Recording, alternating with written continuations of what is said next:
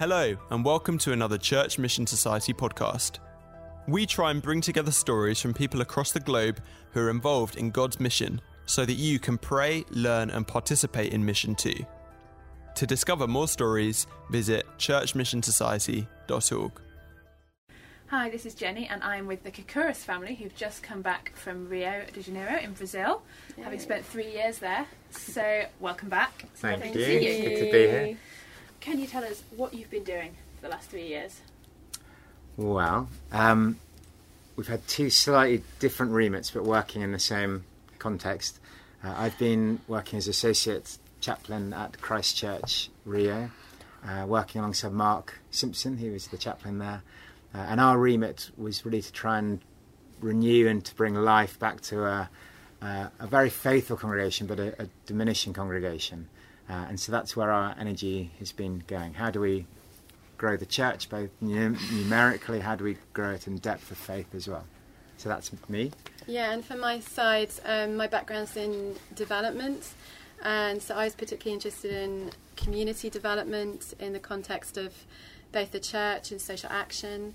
And also just really, I think, how do we engage with the local community that's just on our doorstep, that's actually very, very poor, and what can we do? Like, you know, is there anything we can do, and what can we do?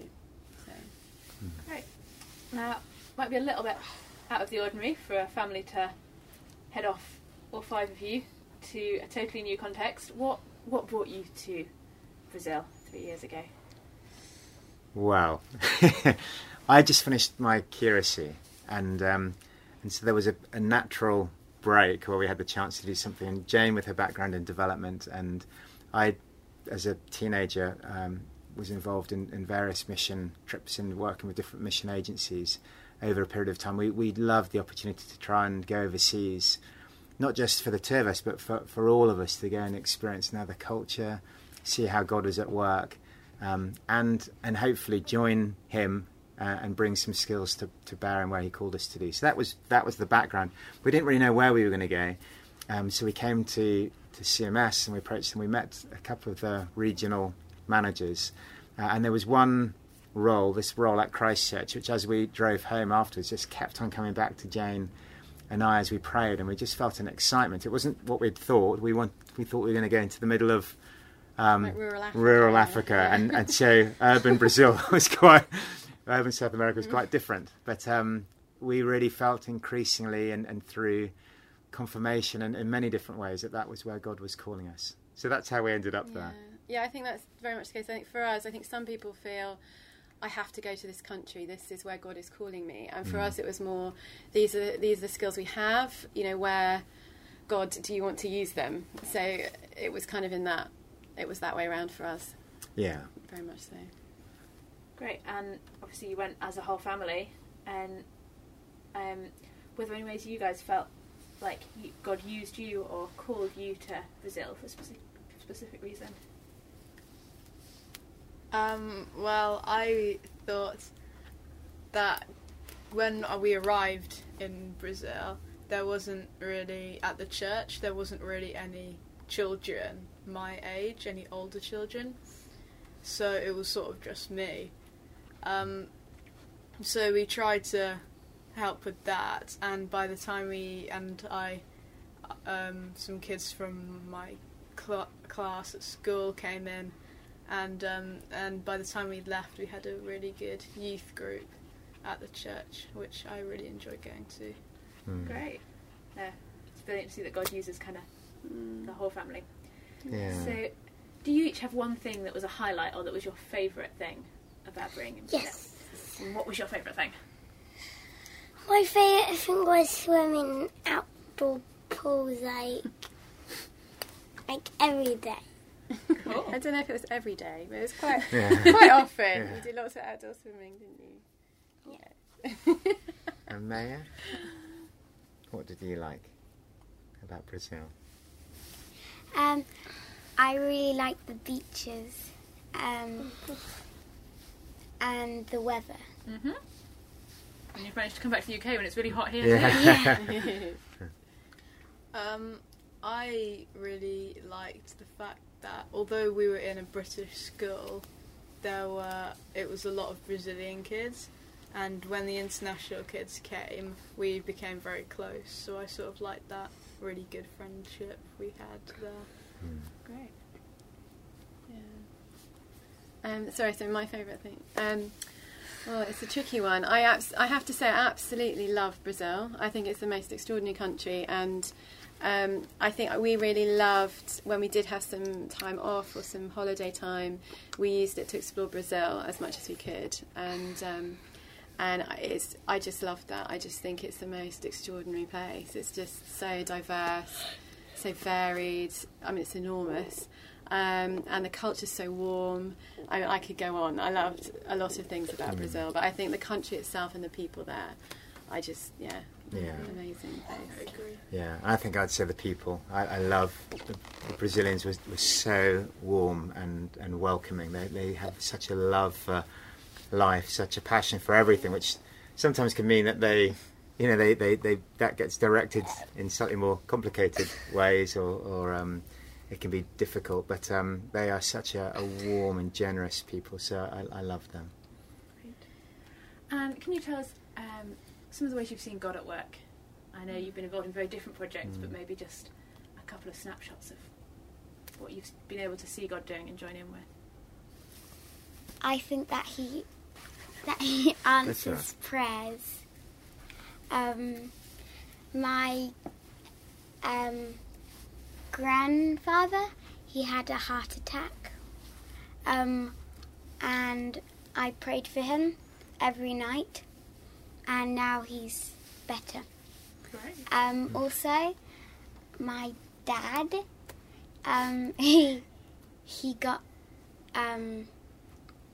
chikungunya, a disease. Yeah, tropical disease. A tropical disease that you can get from mosquitoes, and I prayed for him as well, and he got better. In Argentina, we were playing on the trampoline and I fell off it, and I was quite high when it was that high, and there was a path which was made of rock, and there was some grass on the other side, so I prayed quickly when I was falling that I wouldn't hit the rock. I hit the grass instead of the rock. So you've learned how to pray while we've been there. You've been learning how to pray while falling off trampolines. Yeah. That's a skill, isn't it? I think I was really amazed by how God is at work in ways that you don't imagine. We certainly came with a view of what he was going to use us for. We knew the skills that we brought with us, and it was amazing how God continued not only to use us, but he brought others in, so that actually growth came in places we didn't expect, and actually just the growth of the church. I think we came with real faith and a trust in him that he would help grow it if we all pull together, we all pray together. But he really grew it quite extraordinarily, and that was so encouraging. So by the time we left, the church was at about 120 people. There's a youth group of about nearly 40, including the youth, and we just could not have imagined that it would have grown like that, given a lot of people were leaving Rio after the Olympics, and in general expats were going away, and yet the church grew despite that. So it was a really extraordinary thing, just seeing God working in ways that we didn't imagine or expect. Yeah, and I think for me it was really amazing to see God work in quite adverse situations for the good.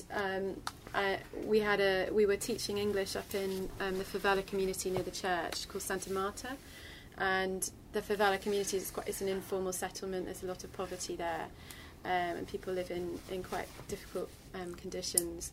And we were teaching English to a group of children up there every week, and I took a group of volunteers up one week, and a shootout started between the drug gangs in the favela and the police at the bottom of the favela, who were doing a raid, which happens on an almost daily basis to the people living in that community, and it was quite a terrifying ordeal. It was the gunshots were very loud. We all had to be under the tables. The guys from the drug gang were in the corridor next to the building, so they were shooting down and the police were shooting up. So we were literally in the line of fire. And, you know, we were all under the tables with all these children under the tables, and I looked round and I felt this real peace and this real calm in the midst of, like, quite a terrifying situation. And I think it was an incredible experience, really, for a couple of reasons. I think one is that I think it gave me real compassion and, like, a very real understanding for what that community was going through on a daily basis. That I could not have understood if I hadn't been there and experienced it. And you know, the kids had that happening while they were in their beds, you know, at home at night, very frequently. And so I think it gave me this added compassion that the community they lived in was so difficult to live in. And I think secondly, on a more kind of practical level, it gave us the opportunity to invite the kids down to the church where we were, where Alex was associate vicar at Christ Church, and so we started to invite them to our space, and they started to come, and we were able to clear out the pews and create a really interactive large space for them to be taught, and we could do more of what we wanted to do. So so in a way, God kind of turned this really awful situation into actually, you know, quite a positive. It had a positive outcome to it, and I think we were also able to pray more. With more knowledge and understanding, just by having even experienced that situation. Mm-hmm.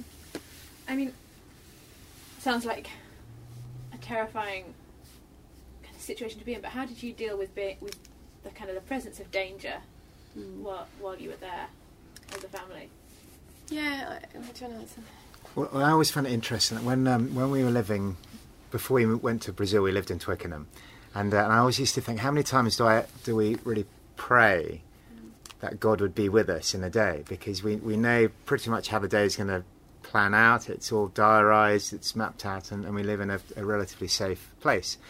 And so it was interesting going to Brazil where you really had to pray daily for your safety and the protection of the family. But in a way that became a really important part of life, recognising that God is with you all the time. And I think because of that, actually, when you know and you're aware of his presence more, and you're more mindful of his presence, actually I consider that a real privilege. And it's something I think we really want to hold on to coming back here, that the streets may be safer depending on where you live, but God is with us. Yeah, I'd echo that as well. I think you just completely have to rely, either you shut yourself away and you don't do anything, which, you know, I mean, we had friends who were spouses, for example, of people working in the expat community, living in quite privileged areas of Rio. And, you know, we had examples of people who weren't going out after 4 o'clock in the afternoon because they'd heard it was really, you know, that was the most dangerous time to go out. And these are in very, you know, wealthy neighbourhoods. So either you shut yourself away in your ivory tower, or you just get on with life. You don't, you know, obviously there are limits to the risks you take, but we chose to still live our life, do the things that we needed to do. We were working in the favela community. We carried on doing that, but we prayed, and that's all we could do. So I agree with Alex. Like it became, you know, whenever we went to a dangerous place, we would pray. Before, we'd probably pray during. I remember one time when we were walking up into the favela, and there was a whole group of guys literally just in front of us in the plaza, the square, youths with they had their tops off, and I remember they had all these enormous machine guns strapped to their backs, you know, and we had to just walk through them, and, you know, we just had to be calm. And I remember just praying, God, just please, you know, help us walk past these guys and let it be okay, you know. And it was. So Jane, I wonder if you could tell us a little bit more about, just in the months before you left, I believe you started working on quite an exciting project. Yeah, so yes, it's called Projeto Hub, which is Project Hub in English, and it was really a vision I feel God gave me for the community. So we worked on this English teaching programme for a number of years, well, 3.5 years altogether. And during the first 2 years that we were doing that, we got to know the community quite well. We made connections with 2 local churches within the community and started to really make some good relationships there. And I just felt God really prompting me to delve a bit deeper into some of the issues that the community were experiencing and some of the needs that they had, and see, what could we do anything to support them. And so we partnered with Tear Fund, and we did a workshop last year using a community development tool called Emoja, and we really asked the community what are the main issues, what do you consider to be the main issues in your community, and they said violence, not surprisingly, and when we drilled down into it, the root causes, or what they felt the root causes were, they said it's a lack of options. The young people just don't have attractive, viable options, and having the status, and money that comes with carrying a gun and being part of a gang are the most attractive option to them. And so what hope is there really for the violence getting any better? And I think this really stayed with me, and I felt God really put it on my heart.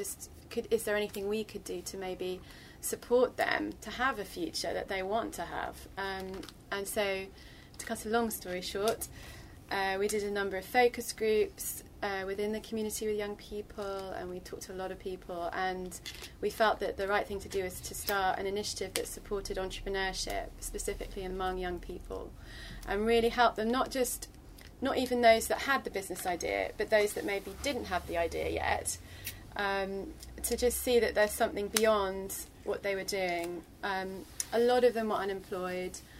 A lot of them had jobs, or had jobs which were just so dull and boring. They just did not want to go back, or they were so badly paid it wasn't almost worth going.